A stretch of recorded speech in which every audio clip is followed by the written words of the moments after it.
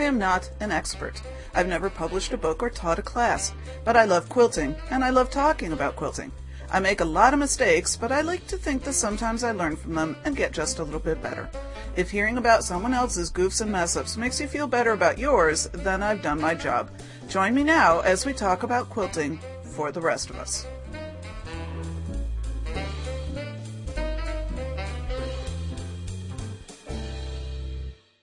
Hey, I'm Sandy and I'm a quilter, and welcome to episode 110 in which I review a book. And I'm recording this on Saturday, November 17th, 2012. I think I'll get this posted tonight, unless something happens. My daughter is currently making dinner for me, her famous penne with roasted red pepper sauce, which is my favorite recipe that she's learned in the last few years as a vegetarian. So she likes to make it when she and I are home alone, because my husband not a big fan of red pepper sauce. So he is still out of town. I believe I mentioned that in my last episode. He comes home tomorrow. So I decided I would record this and probably get it posted tonight so that tomorrow, once he's home, we can just be hanging out as long as he's actually awake. I'm not expecting him to be conscious for very long once he gets home, but that's another story. In any case, I have a book to review in this episode, so that will be the primary content. We'll tell you a little bit more about what that book actually is when we get to it. Meanwhile, I want to say thank you to everybody who is listening. Really appreciate it. I have been getting some comments from folks, so it's fun to have you talking again. Of course, it does help that I'm actually blogging again and talking to you. It gives you something to talk back to, so that's always good. But we'll be doing some listener comments at the end. I would like to begin with, as I talked about in my last episode, Creative Bites. These are sound bites of creativity, 3 to 5 minutes of motivation, suggestions, activities for the week, and so forth. This week, I want to talk about a phrase that I read in a magazine, and I am sorry, I now do not remember what magazine. It had to have been a quilting magazine. I think it was probably about free motion quilting, I guess. I'm not really sure. I don't remember where I read this, but the phrase just really stuck in my head. And it's something I need to consistently remind myself of. And so I thought it would be a good thing to talk about a little bit during a Creative Bites. Here's the phrase: don't compare your beginning with someone else's middle or end. Now, what does that mean? That means, of course, that when you're just starting out at something, it is so easy to look at, the gorgeous quilts that are in quilt shows, or what we're seeing in magazines, or what we're seeing on blogs, and say, oh man, I must really stink at this because my stuff just doesn't look like that. Well, of course not. Everybody had to start somewhere. I am really guilty of this. I do this all the time. I will look at somebody's, particularly right now because I'm in sort of this art quilt mode, I will look at art quilts in magazines, or I'll look at art quilts in shows, and I will say to myself, wow, I would have never thought of doing that, or I would have never been able to figure that out, or boy, that's just so far beyond me. Well, yeah, again, because I am comparing my beginning with somebody else's middle or end. It is a rare person who makes their very first quilt, puts it in a show, and wins an award. It does happen once in a great while. I was just reading an article about that happening, or maybe I saw it on the Quilt Show or Quilters News Network. I've been watching those this past week, but in any case, there was somebody who had just made their very first quilt, put it in a show, and got an award. Well, the truth is that might have been their very first quilt, but they were trained in art and had been doing art with a variety of media for many years, and they had done sewing. So really their first quilt had been practiced in a lot of ways prior to that first quilt being made. So we do always need to look at what is it that came before what you are seeing and comparing yourself to. The other image I've got in my mind now that entertains me, but it's very useful, is when I look at a beautiful art quilt or a beautiful quilt with tremendous free motion quilting or whatever, I imagine that quilter's trash can. And I think about, okay, well, that piece is beautiful, but how many pieces got tossed before that one was able to come to be? Now, again, this is not a literal thing. Not everybody throws out their projects that don't work well. Usually they get repurposed into something else. But you get what I'm saying is, again, don't compare your beginning with someone else's middle or end. That phrase, like I said, it just stuck in my head the minute I read it. I have been thinking about it quite often since. I did actually use it on, I guess my nephew was talking about something that he wanted to do, and he compared himself, he said, well, so-and-so did thus and so, and I was like, yeah, that person had 30 years of career behind them. And I said to him, don't compare your beginning with someone else's middle or end.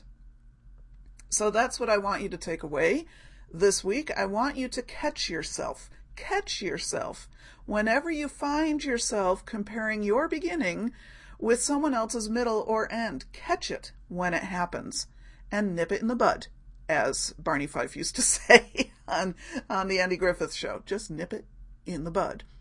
Okay? That's this week's Creative Bites. Don't compare your beginning with someone else's middle or end. Announcements. The only announcement I've got is an exciting one. Don't forget the Black Friday Sew-In is coming up next week. I have secured my sponsor of my giveaway, so I've got a great one I'll be giving away. Actually, I've got two that I'll be giving away. One is sponsored and one is something I have that I am sharing. So I will have two winners on my blog, but you will see all of those, all that information posted when my blog goes live. There was some confusion, and I apologize. I had posted on the calendar in Big Tent the Sew-In, and I had set up, automatic reminders that would go out. Unfortunately, the way the calendar is set up in Big Tent, it's very hard to say something's just going to happen all day. It wants you to stick times on it, and I thought I had picked a 24-hour segment, but apparently what it said was that it ran from midnight until noon. So there was some confusion as to whether Black Friday Sew-In ended at noon on Friday. No, it doesn't. In fact, I will be lucky if I'm just getting myself moving by noon after hosting Thanksgiving the day before. Black Friday Sew-In, my blog will go live at midnight on Friday. In other words, 12:01, wee hours of the morning, Friday morning, which is unfortunately when my son is actually going to be at work for all of those retail establishments that are opening early, which just irks me to no end. But in any case, my blog will go live at that time, and it'll stay, the drawing will go until, Friday, it'll go until Saturday morning whenever I wake up, but it'll officially end at Friday night, midnight, in other words, to Saturday morning. So it's a 24-hour thing. And I do it that way so that people all over the world can join in, except, unfortunately, of course, there are people that are a full 12 hours off, and I've never been able to entirely figure out the math on that. I apologize. But hopefully, even if it's not Friday for you, just pop on, put your comment in or whatever it is for the sew-in so that you can be entered in the blog, in the giveaway. When my post goes live, again, mine goes live at midnight, but I'm going to be opening up a linky that most of our other podcasters probably won't be able to actually link up to until they're awake the next morning unless they're up late. If they're up late, they can link up whenever they want. West Coasters, of course, that will only be 9 o'clock their time when it's midnight my time. And so you will want to check periodically during the day on Black Friday to see whether there are any new linkies to the blog post. Because what I've done, if this is the first time you're listening to this announcement, I have invited other podcasters and bloggers. I'm inviting other podcasters and bloggers right now to link up and do your own giveaways. So there will be a linky on my blog. So everybody, you can just go to my blog, see who else is doing a giveaway, hop on over to theirs, and then come back later again and check mine and see if anybody new has linked up. Unfortunately, that's kind of what we have to do with time zones. That's just the best way to work it out. So I hope that people will be able to join in the fun on Black Friday. That is the day after Thanksgiving. For those of you who are in other countries, that's this coming Friday. I believe that's November 23rd, if I recall the actual date. Let me double check that, just to be sure. I was right, it's the 23rd. So Friday, November 23rd is Black Friday Sew-In. We will be on Twitter, so definitely be talking on Twitter with the hashtag BFSI. If you're on Facebook and want to introduce conversation on the Quilting for the Rest of Us Facebook page, please do. I will try to check it during the day, but I've got things I want to actually accomplish that day, so I'm going to be trying not to spend all of my time on social networking. Last year that I did this, actually more so for Boxing Day than it was for Black Friday. Black Friday was very spur of the moment, so I wasn't quite as pulled together that day. But the Boxing Day sew-in that I hosted, I had 2 computer monitors and my iPad, all with different social networks going, all at the same time, and was at my computer, I think, every half hour checking everything. Needless to say, I didn't get a lot of sewing done. So I'm going to be a little more selfish this year and try to get some sewing done. And I will be checking in quite regularly. It's easier to keep track of Twitter because that can just be on my cell phone. So that's easy to sit next to my computer, or next to my sewing machine. Everything else gets a little trickier. So that's BFSI. Even if you are out shopping, I doubt you're going to be shopping for 24 hours. If you are, then you have a heck of a lot more stamina than I do. So hopefully, even if you are shopping for some portion of BFSI, you'll be able to at least check in with us, put in your 2 cents, let us know how things are going. All right, Sandy update. Couple neat things have happened this week. I think I mentioned in my last episode that I had the opportunity to attend one of the very first meetings. I think this was their 3rd meeting, maybe their 4th one, of a new modern quilt guild that has started up here in my hometown, well, in my larger hometown, larger neighborhood of Rochester. I believe the history is that it actually started up a little bit further south of us, but then as it grew, it then kind of subdivided into more locally accessible guilds for a variety of places, so it sort of divided. The night that we had our meeting, unfortunately, there was a very, very last minute, like the last 2 or 3 hours change of location. The place that they had chosen to move suddenly was unavailable to them with no warning. And so they quickly were sending out messages all over the place trying to get, the new location out to people. And I think that might have affected, there were only, myself and a friend went. We were 2 of, I think there were about 10 of us all together there. And then there were a couple of others who posted on the Facebook page later that they had tried to make it and unfortunately couldn't find it. The building we ended up meeting in was very difficult to see where the actual door numbers were to know which door you needed to enter. And so one woman had stayed at the door for quite a long time to, kind of wave in anybody that was wandering around the parking lot looking lost. But after a certain time, came in to join the meeting, as you would want to do. And unfortunately, a couple of people showed up after she had already left the door and could not find the meeting space, which was unfortunate. So I don't know, it was a very, very small group, which has kind of a neat side to it. As an introvert, it's a little harder for me to enter into a group like that because I tend to like to be anonymous for a little while until I've kind of figured out what was going on. And you could not be anonymous in this group, but it was a neat group of people. Really interesting mix of styles and techniques. Yes, it was kind of the modern quilt vibe, but there was also a lot of art quilt stuff going on, which was really interesting to me. And because they are so new, they were talking about, okay, what are we going to be doing in the future and what kinds of things do we want to do? And they're going to be putting together a survey for that. But some of the demos they were talking about, a lot of stuff was like surface embellishment kinds of things, which is, again, I think of that more as art quilting than I do modern quilting. But this is where I say there really are no categories. It all blends in together. You can use different techniques all in one quilt. So, I have not fully mentally committed to that guild yet, but I do think I will probably go back again next month with my friend. And, I'll give it a shot for a little while. My thing is, though, my first loyalty will always be to my usual guild that is not a guild that I often talk about, the Canal Guild girls. That's where my heart is, and that's where my primary emphasis will be. So whenever there's, swaps and challenges and all that kind of stuff, I can only do so many. And I tend to think, at the moment anyway, I would always skew towards doing the ones in the Canal. Guild rather than the Modern Quilt Guild, but we'll see how things play out. It could very well be that different challenges and stuff come up. I can do one project and meet several different challenges, in which that could be kind of a fun challenge for myself as well. Is, okay, how many challenges can I fit into one piece of fabric? That would be a lot of fun. So anyway, that was the Modern Quilt Guild meeting, and like I said, it was a neat bunch of people. It's always fun to meet new quilters and kind of get different perspectives and what's going on, so that was a lot of fun.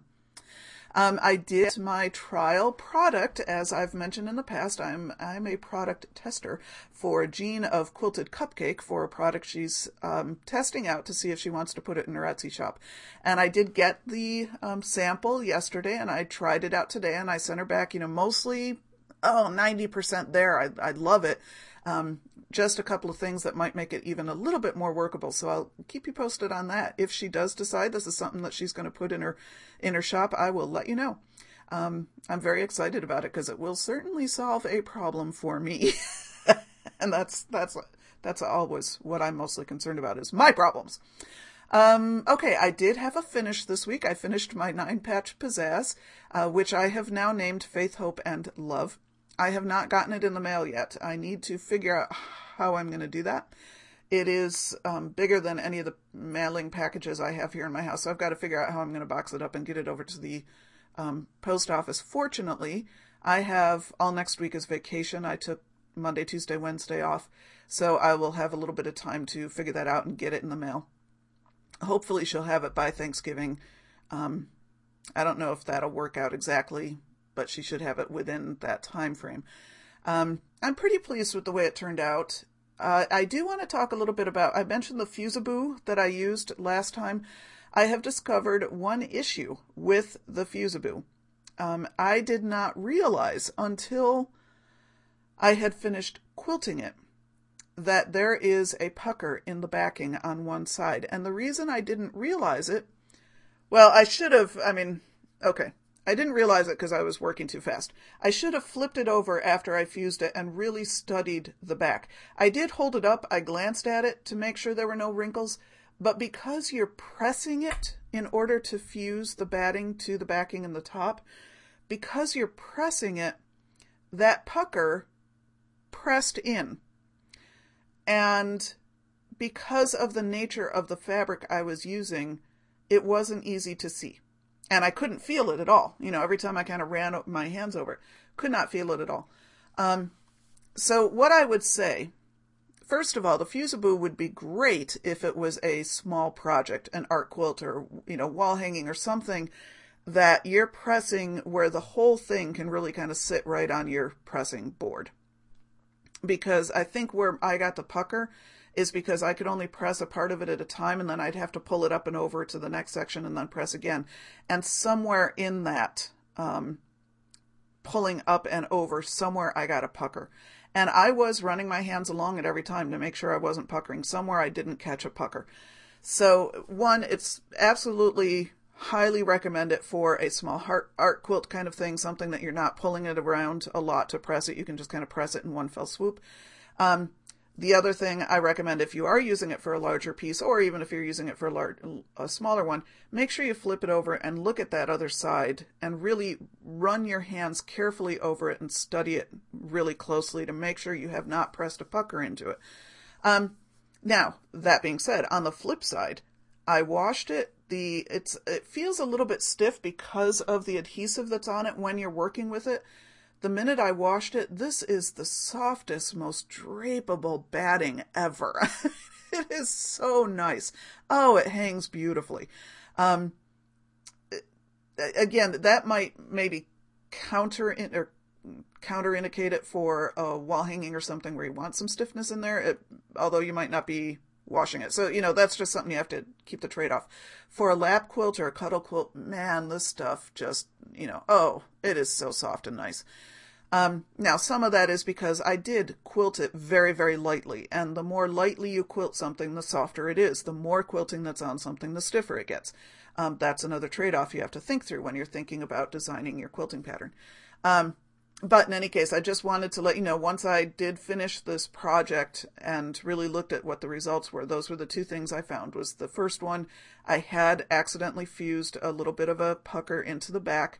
It's not very noticeable, but it's irksome to me. And by the time it was in there, I actually went in to try to pick out some stitching and couldn't do it because of the way it was. So I ended up just leaving it and praying that my friend won't mind, because it just shows that it was handmade with love. But it does, the batting drapes beautifully, beautifully, beautifully. I did also, more Sandy update. I did realize, as I had mentioned before, I have 2 quilts that I was hoping to make as Christmas gifts that I was thinking I was going to now be kind of moving right into and plowing through.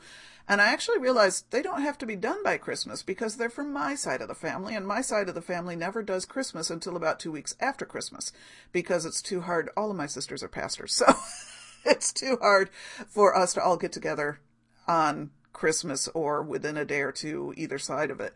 So we always do Christmas somewhere in the middle of January. So I've got more time to do those 2 quilts. So I'm actually going to be playing around a little bit more with going back to some of my slow quilt techniques. I'm going to be playing around with some stuff that I'm kind of testing out for my next quilt project, next art quilt project.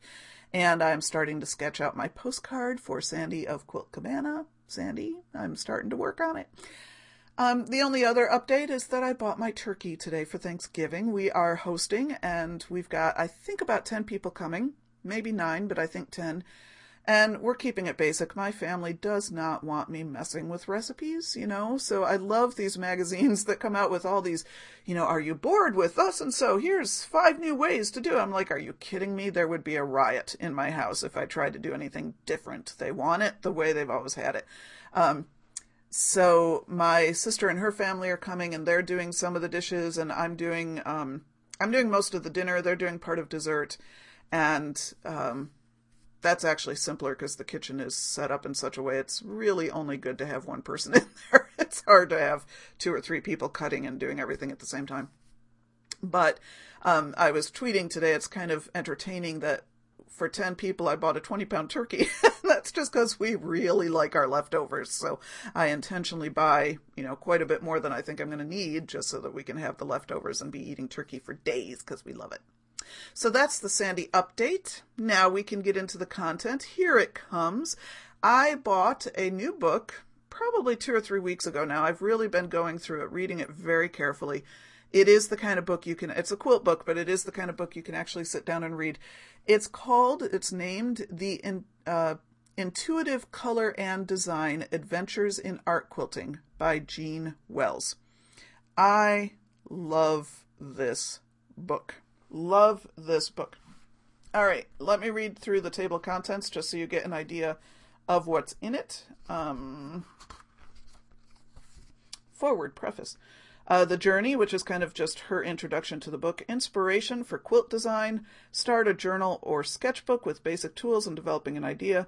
Techniques and tools for the quilter's toolbox. Color through my eyes. Nuts and bolts of quilt design. Unconventional finishing methods.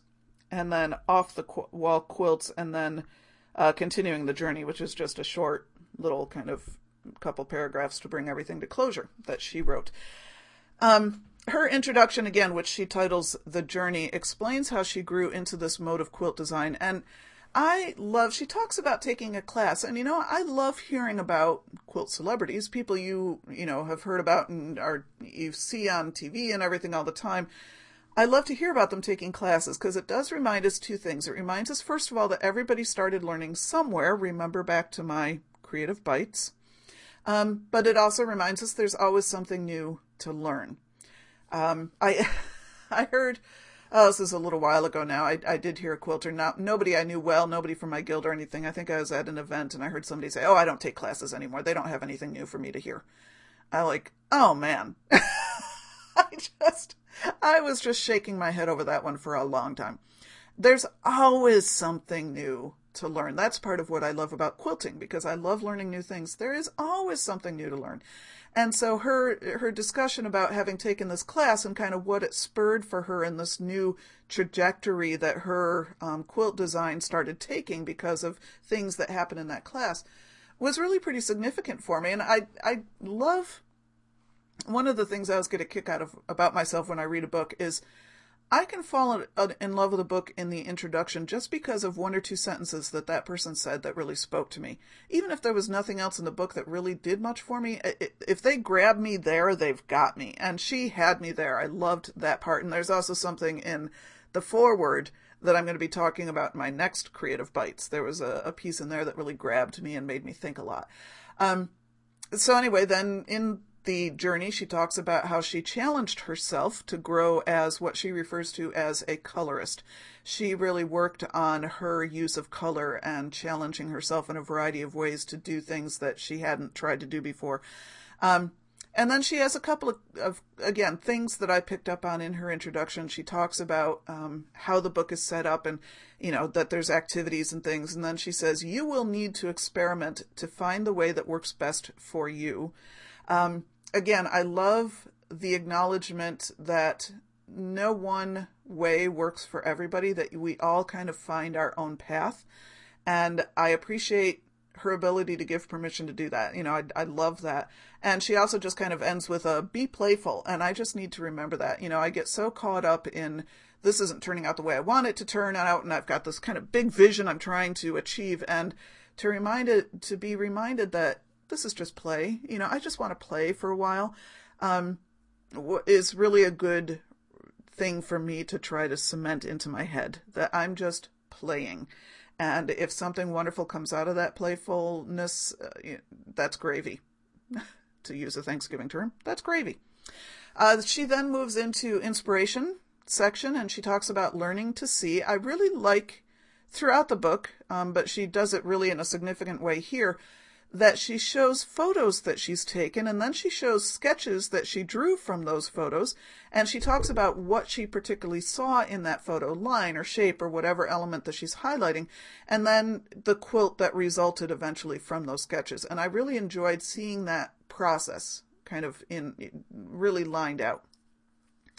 The section about journal and sketchbooking, I need to really embrace that. I know, Jay has said I need to get a sketchbook. I've heard other people have said I need to get a sketchbook.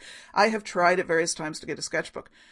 The problem I have is because I get caught up in my lack of drawing skill. I am not a particularly good drawer, and that just stymies me every time. And so I start getting frustrated, and then I put away the sketchbook and I never go back to it. And what I found myself thinking in her book, in Jean Wells' book, the one I'm reviewing right now, she does have pictures of some of her sketchbook pages.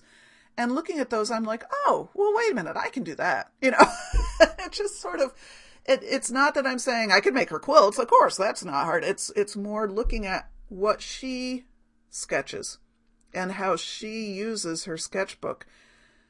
It did release me. When I've seen pictures of other people's sketchbooks, a lot of times I look at them, man, they're great works of art. I don't think that way. I don't work that way.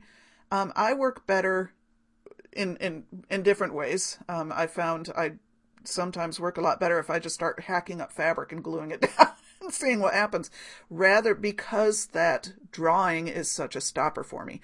And so looking at that section and seeing the actual pictures of her notebook pages and how she then used that to translate that into an actual quilt was really helpful to me. Again, it just kind of helped me reframe in my own head some of the things I get stuck on and how to get myself over that.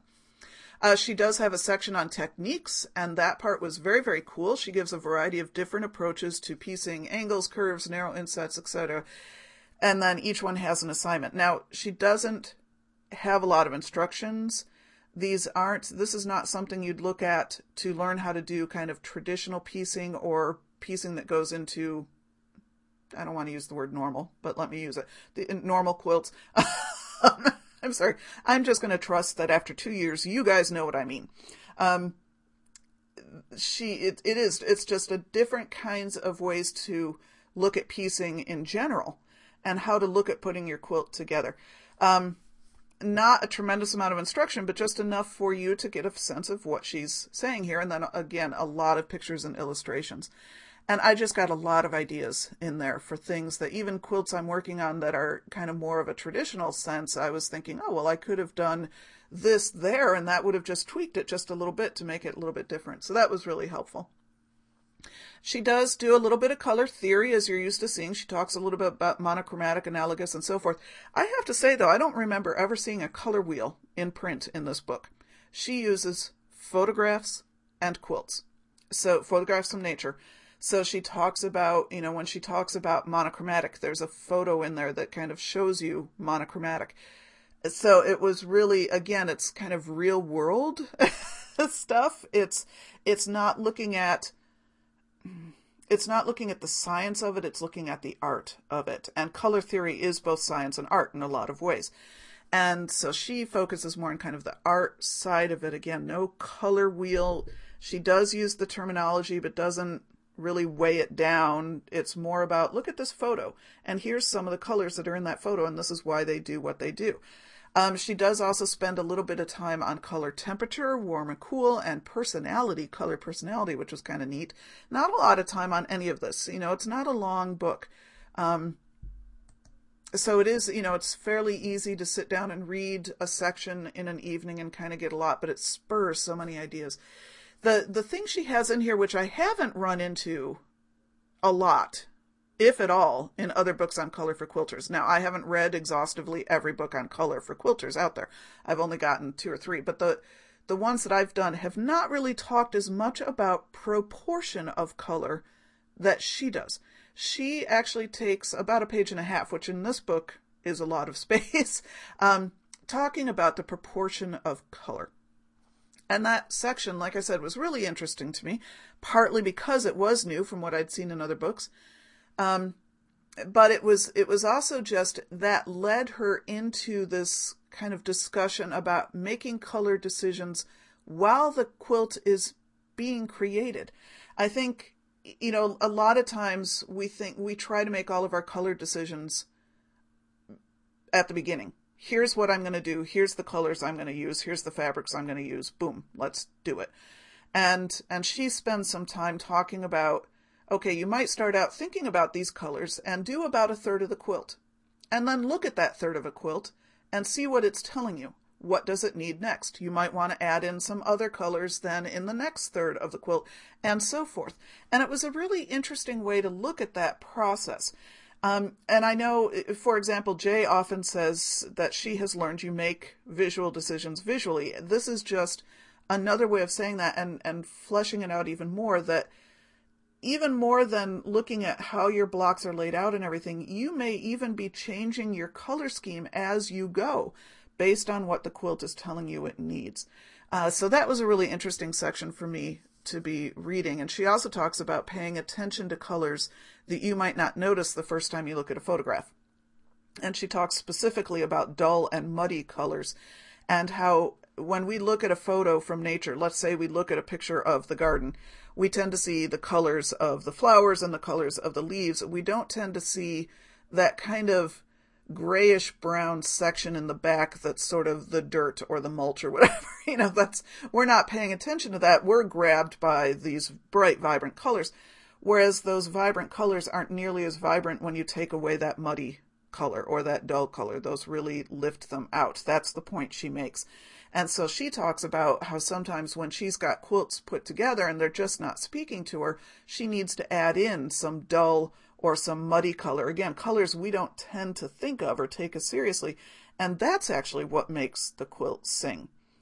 So that was just kind of an interesting reversal. We tend to think about, oh, you need that spot of pizzazz. You need that really bright color that'll make the quilt sing. Well, no, sometimes it's actually not the bright color. It's the dull colors that set those bright colors off. And so, that's just another piece that we need to think of while we're working on our quilt design. And again, each of these sections that I'm talking about, she has exercises sprinkled throughout so that you can really be working your way through whatever she's talking about for that particular section. The next section she talks about then is nuts and bolts of quilt design. This part laughed again. I'm big into introductions. In the introduction to this particular section, she talks about that moment in the middle of working on the quilt when you are just riddled with doubts. And I just had to laugh because here's the thing. that I have not been very successful at putting together in my head, and I'm going to vow to myself to get much better at this. I have, in my life, written a tremendous amount of religious education curriculum, mostly for older youth, sometimes for adults, but I've written a ton of what's called religious education curriculum. When I do that, I follow a very distinct emotional pattern when I'm in the process. The first process, I start out doing a boatload of research and taking copious notes, but during that time, I'm trying to keep my mind open to allowing ideas to flow and form by this information that I'm taking in. And it's just, my mind's on fire and things are just moving and shaking and I can't wait to get at the writing. And then I start writing and it's just flowing onto the page and it's just the most beautiful thing. Things are coming fast and furious. Everything feels great. And then suddenly, about halfway or 3/4 of the way through, I hate it. Nothing is working. It stinks.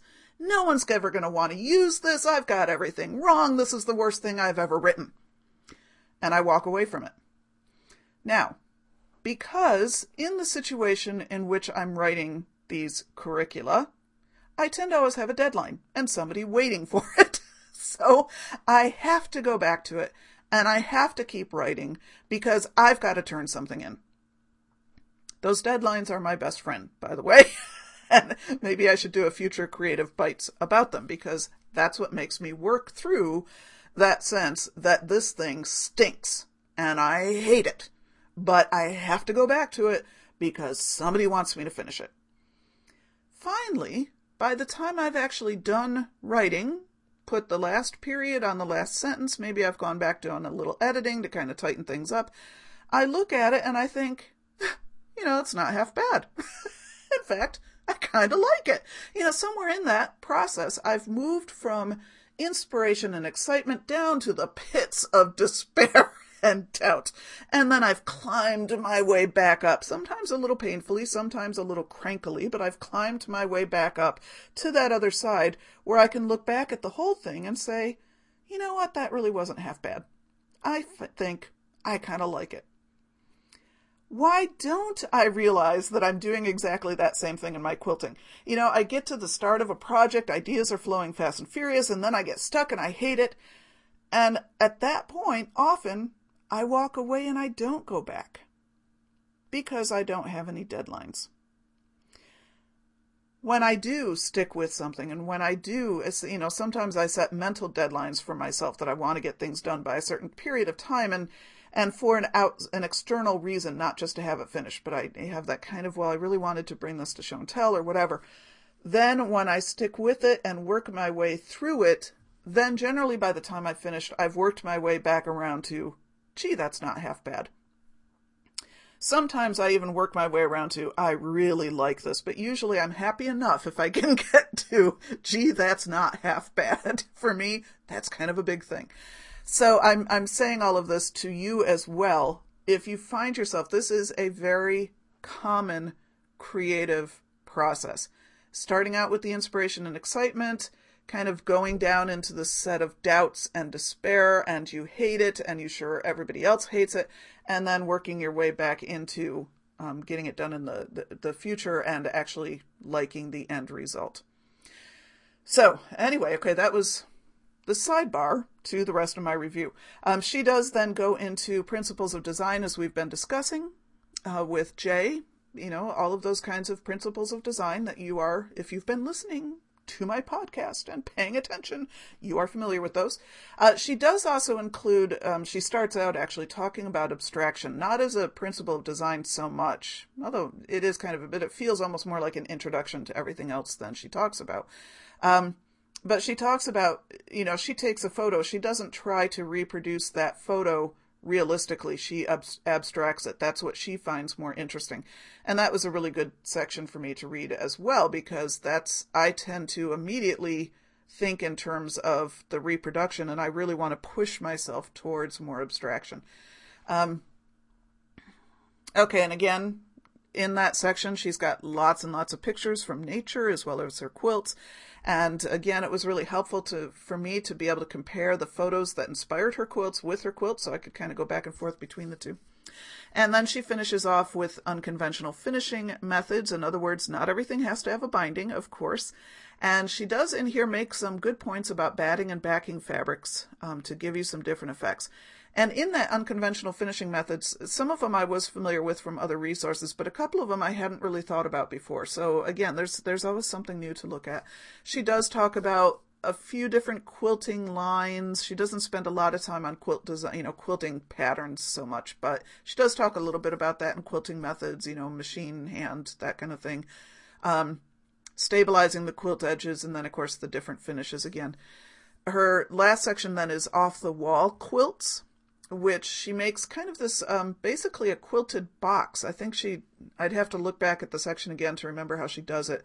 But they're a 3D thing. They sit on a table rather than, hanging on a wall, which that was kind of a different way. Again, if you've only got so many walls and so many beds and you're starting to run out of space, you might want to pick this up just for that concept because it's a different way to display a quilt, which is kind of cool. So overall, I would highly, highly recommend this book. I really enjoyed it.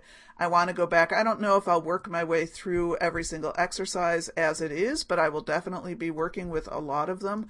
Particularly for me, a lot of the piecing ones, doing those different kinds of piecing, I was immediately seeing how I could apply some of those methods to some of the designs I have in my head. So I thought that was the most helpful.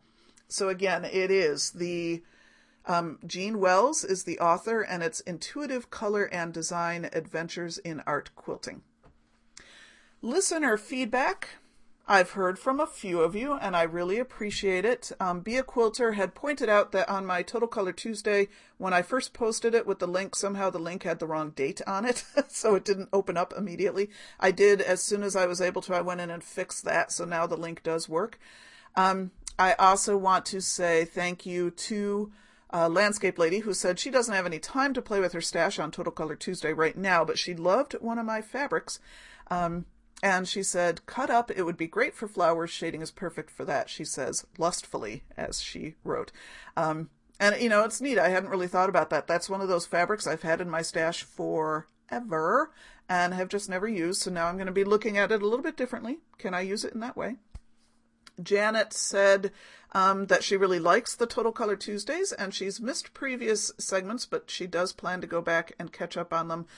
She has only recently picked up the Ultimate 3-in-1 Color Tool and hasn't used it much yet, but is looking forward to doing it. So Janet, good. I'm glad that I've been inspiring you to use that color tool. I haven't used it as much as I really should, other than, starting to use it with these Total Color Tuesday posts. But when I design quilts, I tend to be, again, a little more intuitive about color. I tend to go with gut instinct rather than picking up the color wheel and really using it. And that's something I want to get better at doing. Not better at doing. I'm not saying you have to do that. I think intuitive color use is great. It's worked well for me so far. But I think I can push myself more in terms of my use of color if I do go to the color wheel and really work on, okay, well, if I were to do such and such a color harmony, what would that mean? And kind of push my use of color that way. So I'm glad you own the tool, Janet, and I look forward to seeing what happens when you start getting comfortable with it. And, let's see, Landscape Lady also posted another comment on, I had posted just a small little peek of my current project, which is... the name of the quilt is Are You Getting Sleepy? No, I'm sorry. It's just You're Getting Sleepy. I do refer to it as the Poppies quilt, so you know why that is. The Sewing Geek said that she loves the Poppies too and wants to know where I got the fabric. Unfortunately, I bought the fabric a few years ago, so I'm not sure if it's even available. I will try to remember next time I post about it to see if I can find a Selvage Edge that gives any information about it. I do have to say, this fabric frays a lot, and I can't think, I don't know. I realized maybe I've just been working with batiks so much that I have forgotten how much regular fabric frays, but it seems to be fraying an awful lot. There's also, the Poppies fabric is fine, but one of the fabrics I bought to coordinate with it, I don't know if it's from the same line. I don't think it is. But there's a lot of slubs in that fabric. There's a lot of places you can't, I don't think you can see it from the front, but from the back, there's a lot of places where you get that kind of thick wad of threads going through. And in one case, they're white. They didn't take the dye or whatever it is.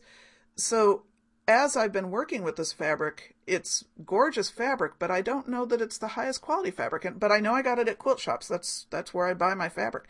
So I will try to find a salvage edge and see if I can figure out what the line is. Again, not the poppy fabric itself, but the other fabrics I've been using. There's a little bit of issues going on. Let's see. Several people, Laura, Paula, Z Any Mouse, liked my corn chowder recipe. I hope you do all make it. It's a fantastic recipe. We ate it all summer long. I kept making it over and over again. Amy, AJ Dub, left a comment on the 9-Patch Pizzazz saying that she really, it looks wonderful and she does like the ribbon quilting. So thank you very much for that, Amy. I appreciate it. Sarah likes the fact that I did choose ultimately to go without borders. She thinks that really was perfect. Thank you so much for that, Sarah. And Kate says she likes the quilt. She said, I was so excited when you talked about the 9-Patch Pizzazz book as I was given it as a gift. I am thinking that I will give it a try. And yes, I think you should. It is really a great way to use a fabric that's a big print fabric, something that you really don't want to cut into small pieces, but you also don't want to just do, big squares or whatever. It's a nice mix of larger and smaller pieces. I do like the 9-Patch Pizzazz. I do also own Rectangle Pizzazz, which was her follow-up book. I've never done anything out of that. I don't know if I'll try it. There's something about none of the designs in that one really jazzed me as much as the 9-Patch Pizzazz did. And I think I have the sense that it is more specific patterns for specific quilt designs rather than kind of the technique like 9-Patch Pizzazz is. But in any case, if you do have 9-Patch Pizzazz and, really like that and want to look at Rectangle Pizzazz, I would, say go ahead and find it. If any of you out there have Rectangle Pizzazz and you've used it, please leave a comment and let me know what you think of it. And how it worked for you. I just, like I said, it's been on my shelf for a long time. I haven't really pulled it out to do anything with it. So if you love it, convince me. Tell me I should pull it off my shelf and use it. Kate also said that she enjoys the Creative Bites and she has started a journal entry about creativity. So good, Kate. I'm glad to know that will have some effect, and I'll appreciate hearing, how you're reflecting on these in the future. And Claire said, left a comment on episode 107, in which I get ready for me. She's catching up on podcasts. She says she hasn't gotten to the Total Color Tuesdays yet, but I have a recommendation for a great book. I recently saw Kay Fassett speak in Massachusetts and bought an autographed copy of his new autobiography. Oh my, wow, this is an amazing read. Beautiful, almost coffee table style, and I read the whole thing, less than $40 on Amazon gift wish list item. She left with a couple of question marks. I did not know Kay Fassett had an autobiography out. So, folks, if you are Kay Fassett fans, you should certainly be checking out the autobiography and put it on your Christmas wish list. And I will certainly check it out as well. As I've said in this podcast before, I am not personally a huge Kay Fassett fan in terms of the quilt designs that get mass marketed from him. I do like some of the stuff I've seen in his... I've seen him in person speaking, and in his slideshow, I like some of the designs there. I guess some of the things that aren't, what do you call them, the B-side? Yeah, to think back to our old album, record album days. I was, maybe this is just me, because I was talking with somebody recently about Billy Joel. And I'm not a big fan of Billy Joel's popular songs. Please don't make me listen to Piano Man again, but...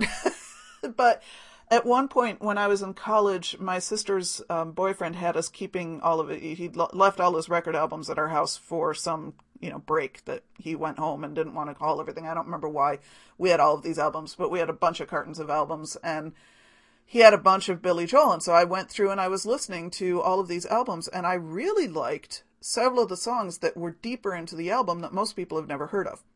Those were good songs, but the stuff that's hit top 40, I was never a big fan of. So I wonder sometimes if that's not just my personality, if that's just an issue with me, that I don't like Kay Fassett's top 40, as it were, but I do like some of the deep cuts of his work.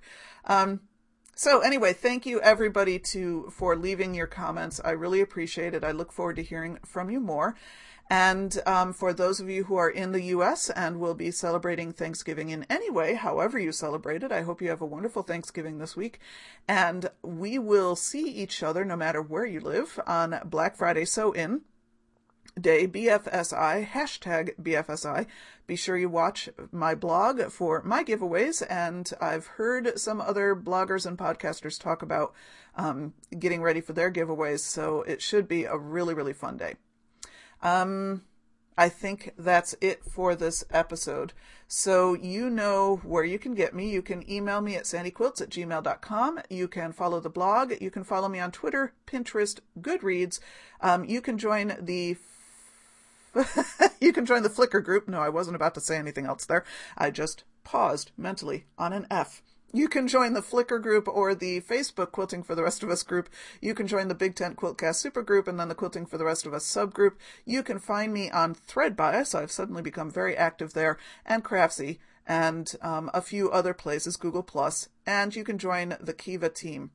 And you will find links for all of that at quiltingfortherestofus.com. Wait a minute! I forgot to talk about one other thing. There are several of us now who are doing the Easy Street Mystery Quilt by Bonnie Hunter.